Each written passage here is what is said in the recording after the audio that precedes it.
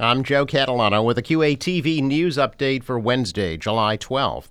There will be no preliminary election in Quincy this year. 20 residents have been certified to appear on the November 7th ballot after yesterday's deadline to return nomination papers.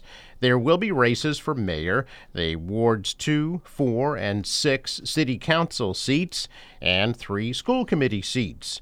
Dan Minton was the only candidate to qualify for the Ward 5 council seat, and at-large councilors Nina Liang and Noel DeBona will be joined by Scott Campbell. There are 6 candidates for 3 school committee seats, including 3 incumbents.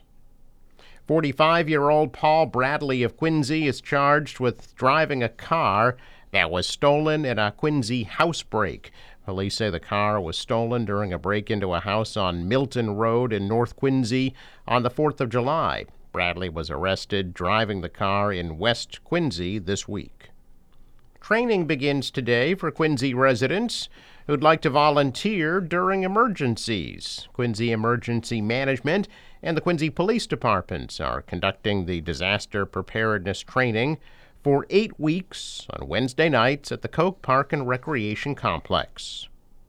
Quinn Cycles offers Learn to Ride a Bike classes in the parking lot of the South Shore YMCA on Coddington Street in Quincy on Wednesday evenings at 6 p.m. in July and August. The classes are open to anyone 16 and older. You can visit quinncycles.org for more information. I'm Joe Catalano with a QATV news update for Wednesday, July 12th.